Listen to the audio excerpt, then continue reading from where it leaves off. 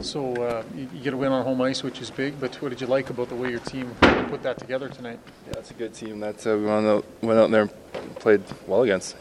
Start to finish, got ourselves a lead and worked hard. That's for us. Soup played huge, made some big saves for us at big times, and then throughout our lineup, guys contributed tonight. Darnell, they came in, the high-scoring team, 5-on-5. You guys came in. Your goals against have really dropped 5-on-5 for 10 now. That's only 17 goals against in 11 games.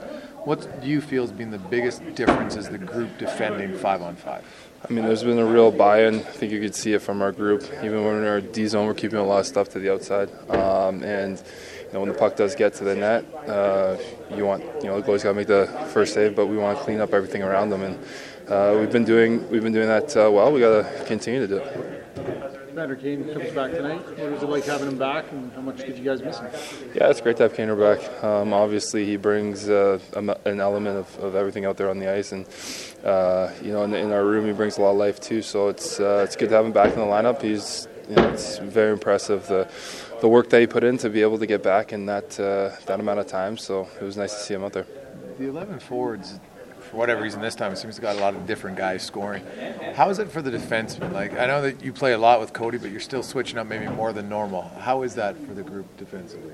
Oh, it's all right. I mean, for guys, you get out there probably in more different situations, right? You're playing with 7 sometimes, and I got a few shifts out there with Vinny, where you're starting in the neutral zone or the O zone. And I mean, Cease and I, a lot of times we're starting in the D zone, right? So you get different looks in different spots on the ice. But I mean, it's great. Mance does a good job of mixing up and keeping everyone going, which I think it's tough to do with 7, but he does a great job of keeping everyone in it. You just beat Vegas, you just beat Seattle, those 2 teams ahead of you in the division. Kind of, what's the sense of how things are going? Oh, we'll take care of tomorrow. One day at a time. That's the way.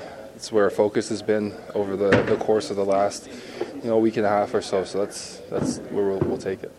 Darnell, you mentioned Desharnais, and you played a little bit with him now the last 4 games. I don't know if you knew much about him because he was injured in camp the last few years, but what's been your impressions of him, and what have you liked when you're playing with him? He plays hard, smart, has the ability to make plays, and with that big frame, he moves around so well out there too. So he's been great to have in our group, and really earning his way each and every day, and brings that compete and work ethic that it's really contagious throughout the group.